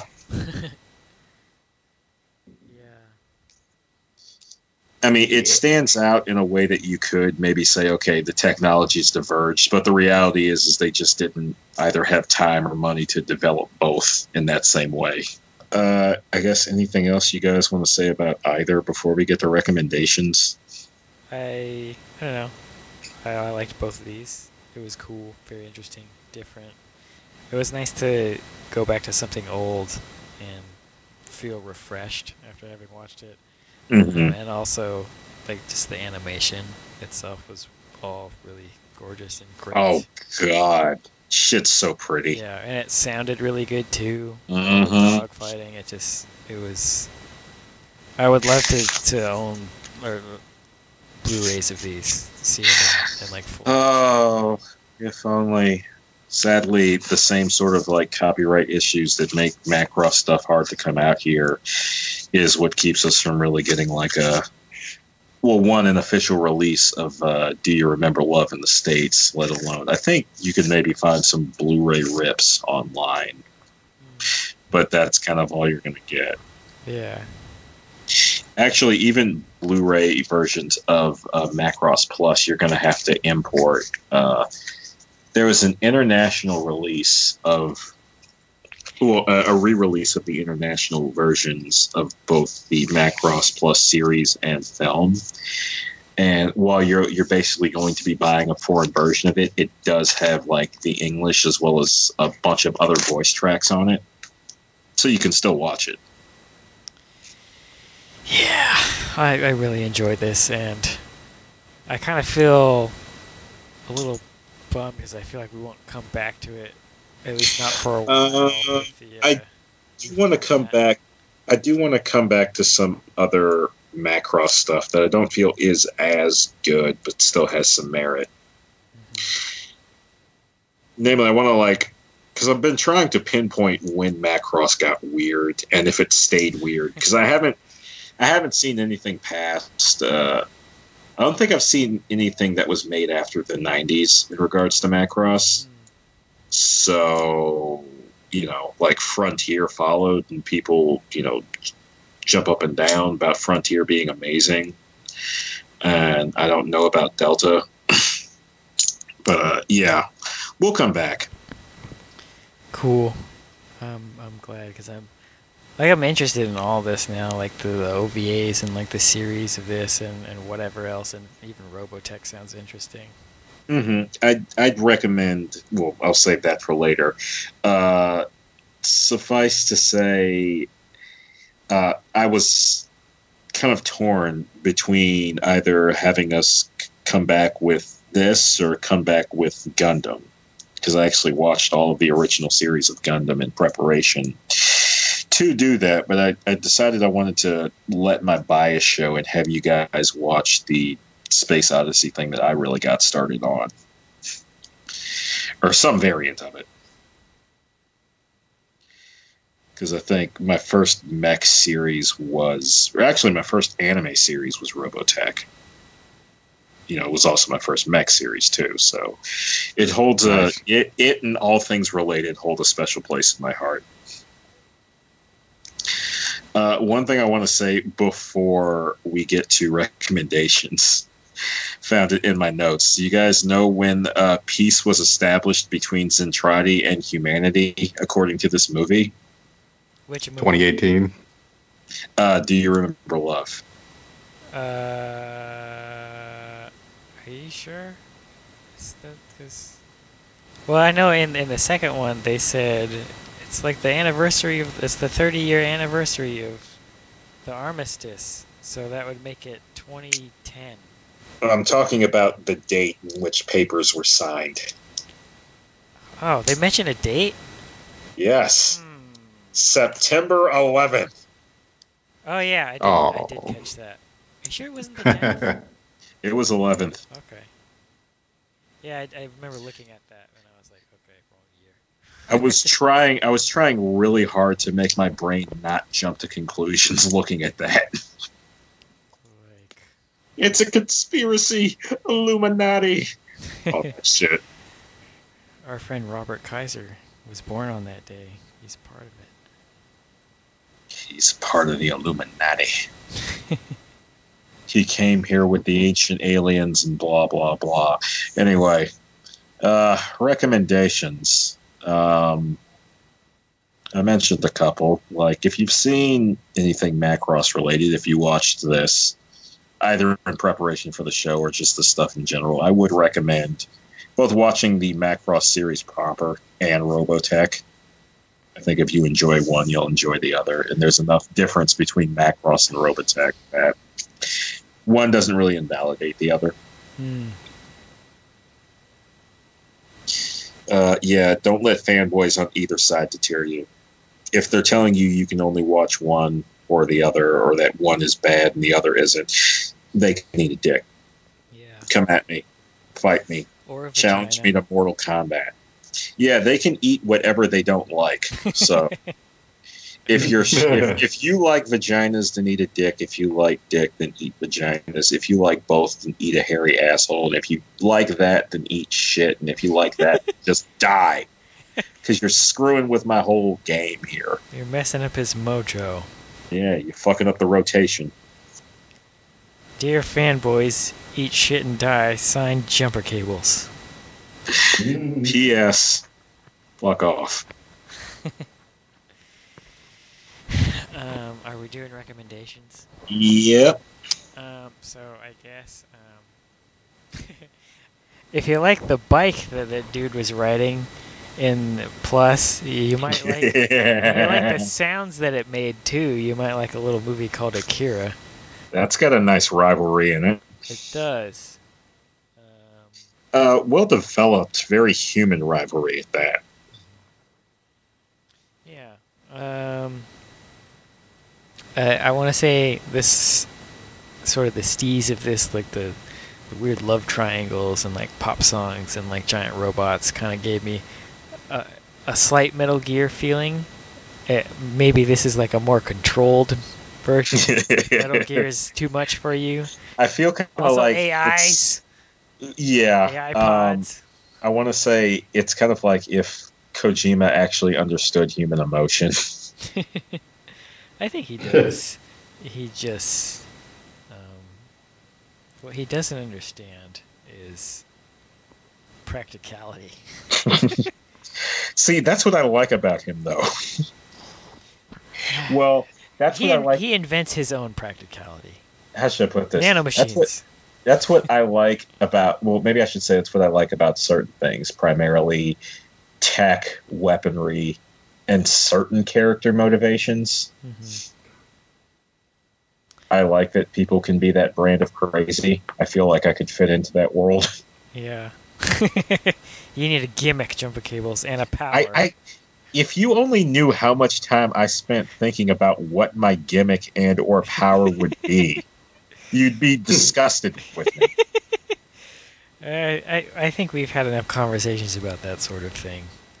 I don't know how many different kind of superhero or fucking villain names we've tried to come up with each other. Yeah, I think the funniest one, though, is when I came up with one and you figured out how to beat it immediately. I don't remember.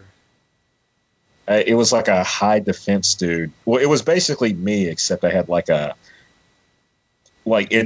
series of like defense level shit. And then you were like, oh yeah, just use the revival pill. And I was like, fuck, he's playing on my sympathy. Shit! I would fall for that too. I don't remember. No, it wasn't it was the fake death pill. Oh. Well, I guess you used the revival pill too. But what was I saying? Oh yeah, so Metal Gear is a thing. And if you like flying robots in space, maybe Zone of the Enders is your jam. Yeah, this was pretty. I don't know if I'd call it 100% cyberpunk, but I'd certainly say it's above 75% cyberpunk. It's got the elements. I want to say, especially in Plus, with the AI kind of running rampant, and some of the more deplorable things, like using a pop idol for mass hypnosis.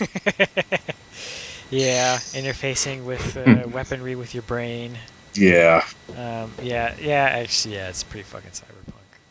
I love shit like that. So there's that. What else was there? Pop songs. Maybe you want to check out Carly Rae Jepsen. She's a good pop singer. Love triangles.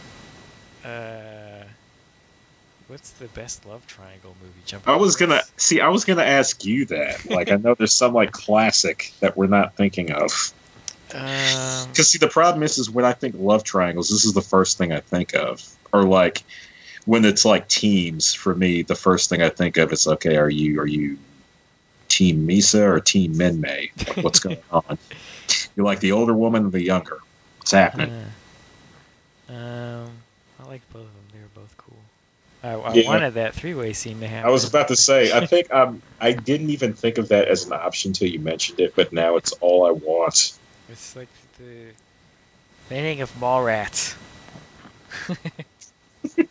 Not Mallrats, Chasing Amy. Yeah. Yeah, watch Chasing Amy. There's an interesting... Wait, that's not really a love triangle. What the fuck? I can't think. I always thought that there would be one in Revenge of the Sith, but there wasn't. That's what one or at least one party thought was happening. Yeah, I'll have to edit that out. Why? Isn't that a spoiler? No, he didn't think that. Also, who hasn't seen Revenge of the Sith? Yeah, I think anyone who hasn't seen it hasn't seen it because they don't want to. Yeah. I always thought they almost get into it with in Lord of the Rings. the Eowyn character kind of has a little thing for Aragorn, but he squashes it pretty fast, so that doesn't count. Mm-hmm. I'm like trying to think hard I'm just gonna have to. See, I feel like there's a bunch of stuff I should be thinking of immediately, and my brain is just like, no. It's just not something that sticks out as like a trope.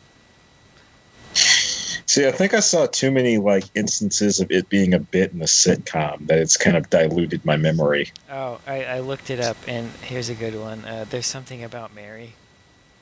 If you like Mac Ross, don't compare the two. check out There's Something About Mary.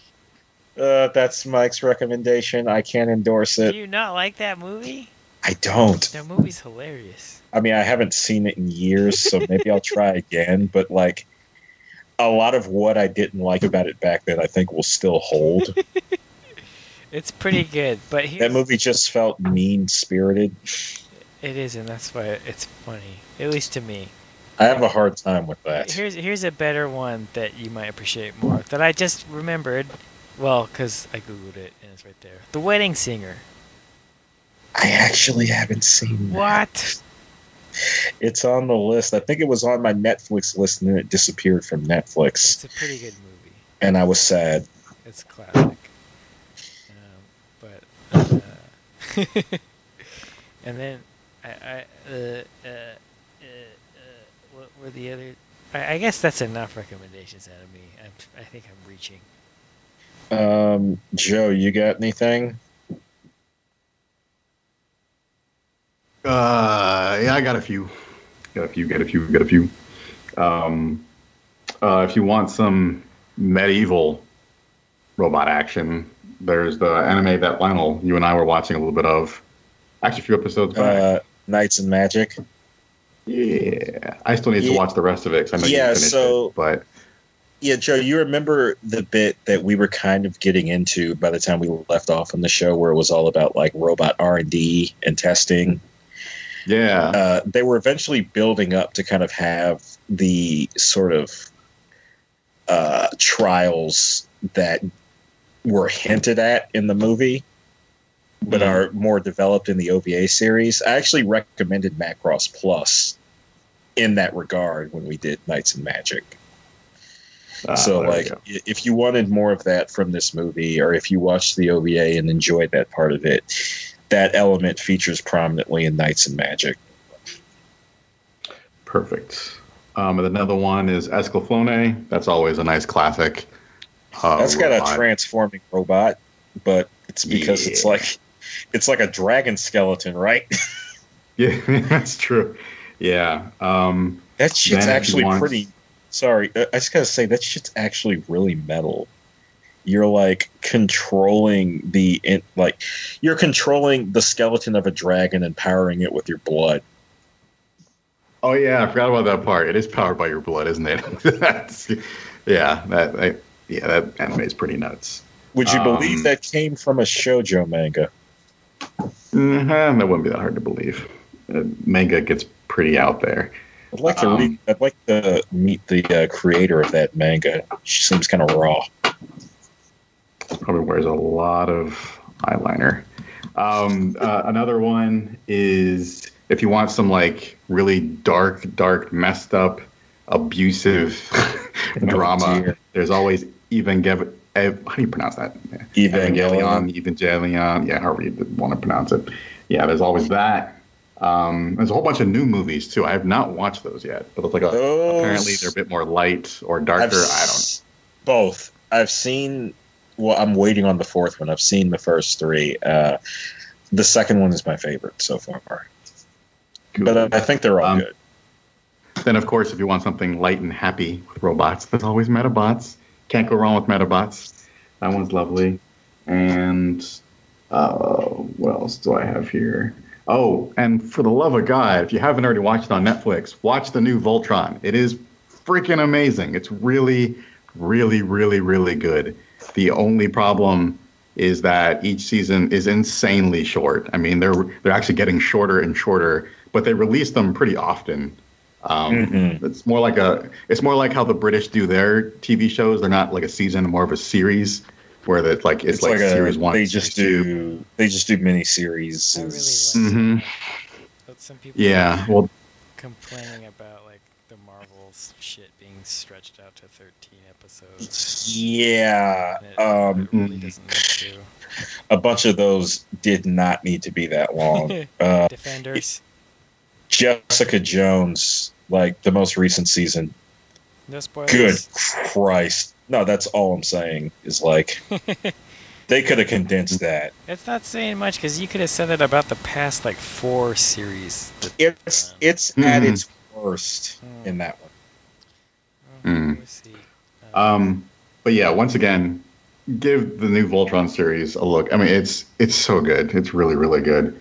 Then I guess the last thing is it's a Gundam. There's a lot of different Gundam series, like lots of different Gundam series. But the most recent one that I've watched is Gundam Wing Thunderbolt, and that one, I mean, it's like political drama in its purest form. And that I was eating that stuff up with a spoon, man, just gobbling it down. It was so good.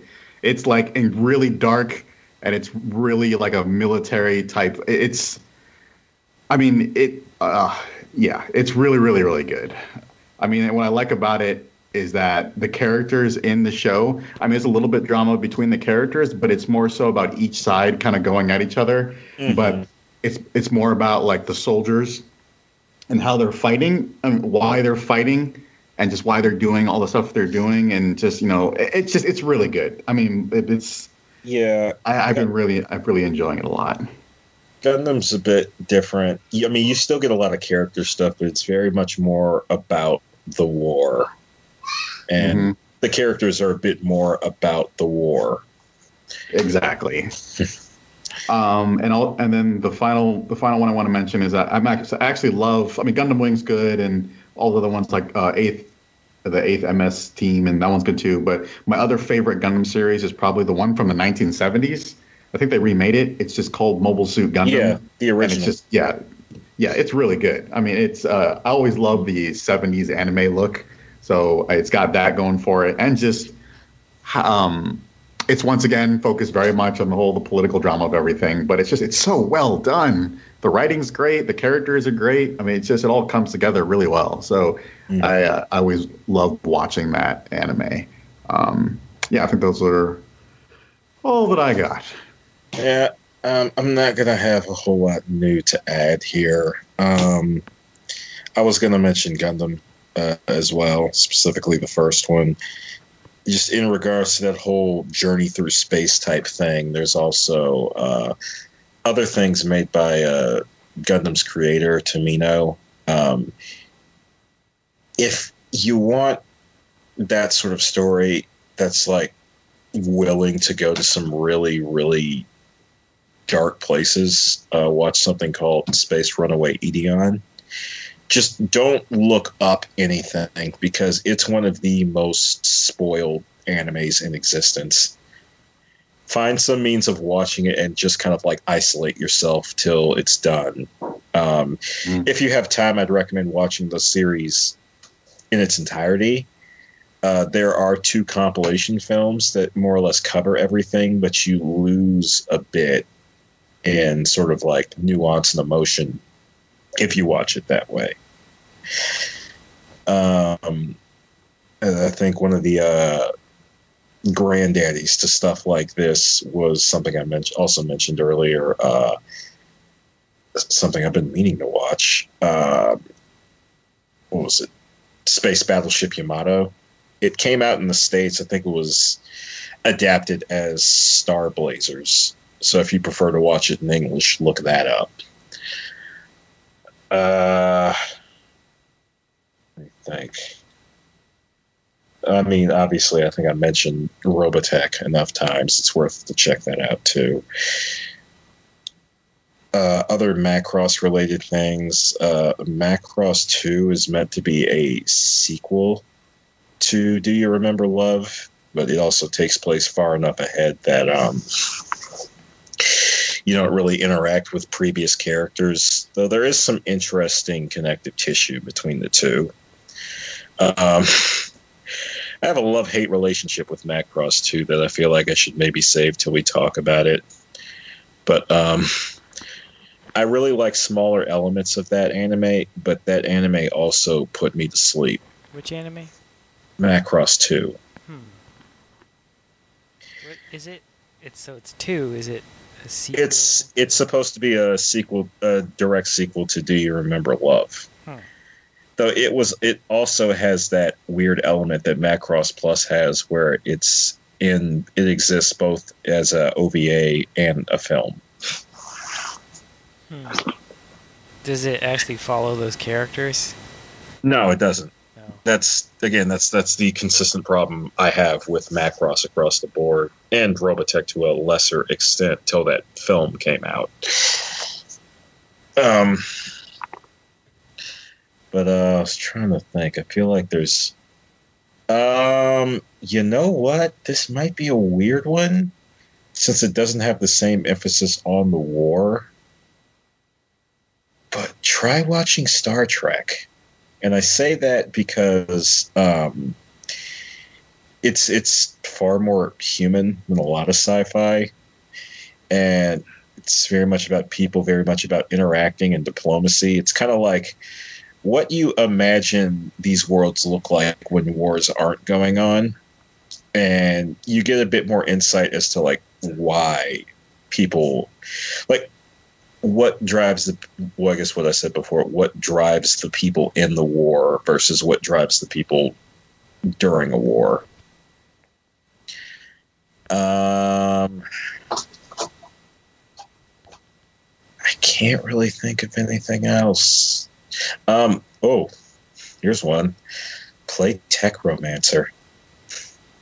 Yeah. That's just a fun, like, arcadey mech fighting game. And there is a mech in there that represents Macross. You play as totally not Roy Fokker, except he is basically Roy. All you need is a Dreamcast. You can play it. Yeah, or emulation. I won't tell if you don't.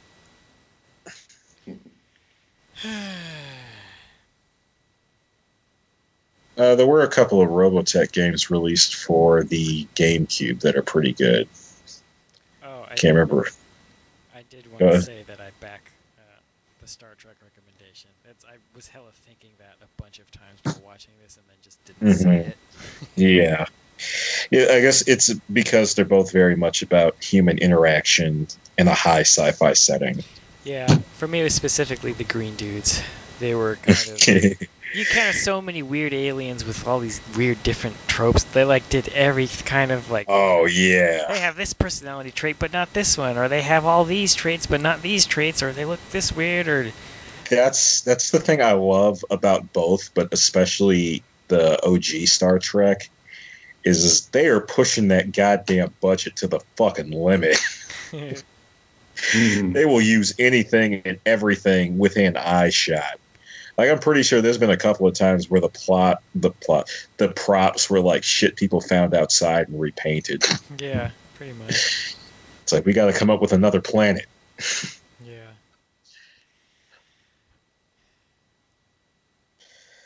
Yeah, I guess that's all I got to recommend. Anything you guys want to say to the audience before I go back to my, I don't know. I was trying to work some kind of joke in where I got to say yak to culture, but Joe's got to go yak his culture.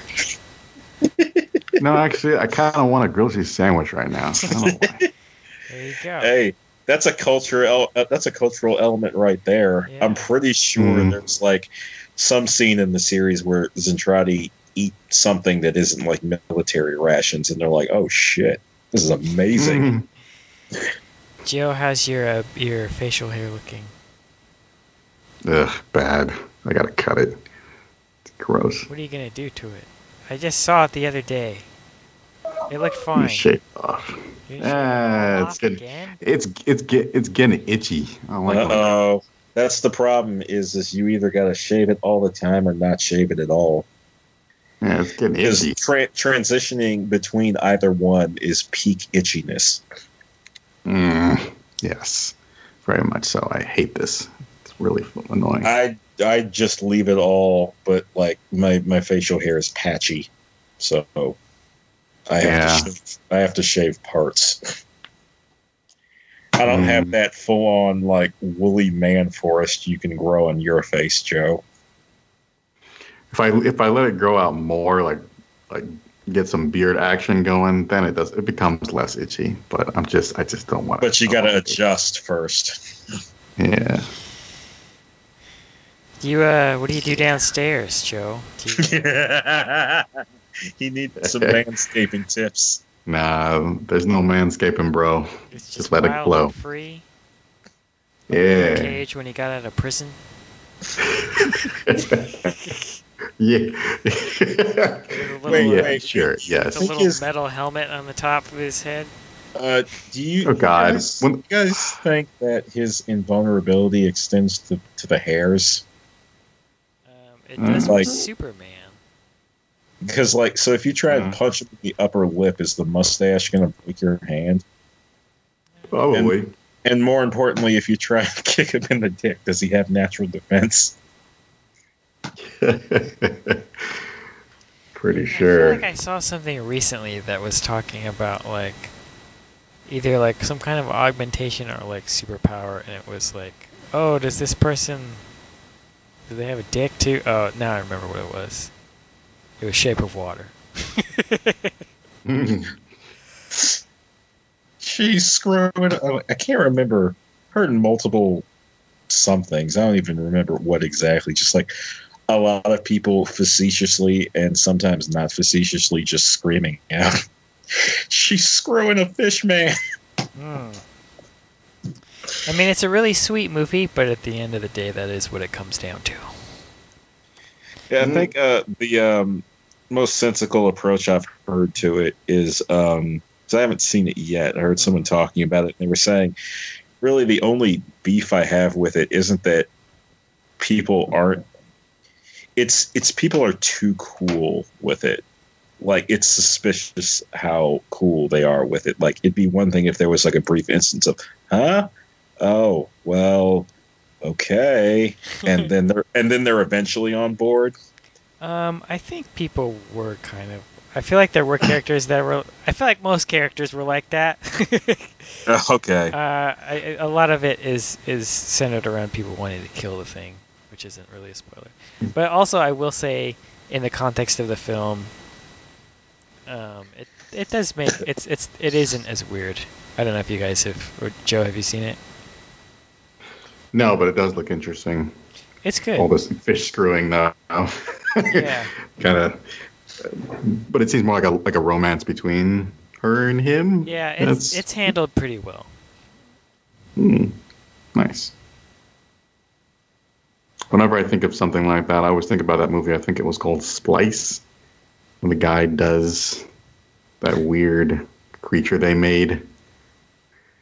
That was gross. Is that connected in any way to fucking Species? No, but I remember that. See, yeah. I didn't know that movie was all about wanting to screw. I thought it was like a monster flick. I thought there was like a fucking creature feature. It's like, no. Well, it was both of those things. It's an erotic thriller.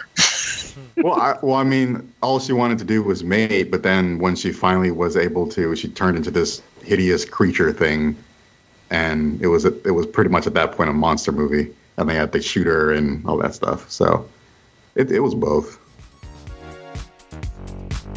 But really, it was just about a really, really horny monster. That pretty much sums up that movie.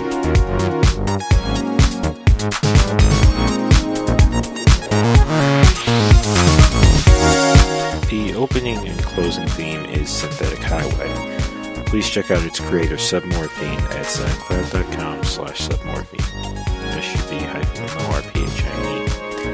The preview theme /promo theme is Anime Raku.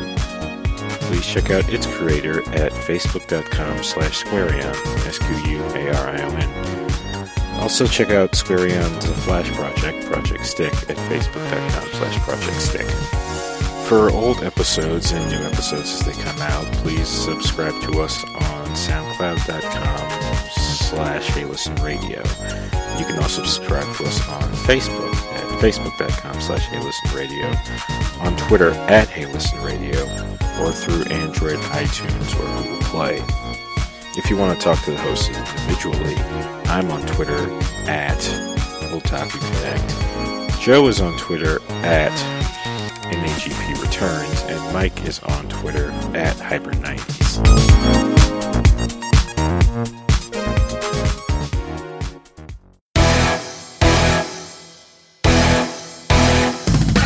And explore it in interesting ways in Ashitano Joe, and I think they're going to do that here. I want to say I saw a tiny bit of it with Yuri. Anytime like Joe realizes Yuri is about to like take it seriously is when you see him get that look of wide-eyed crazy.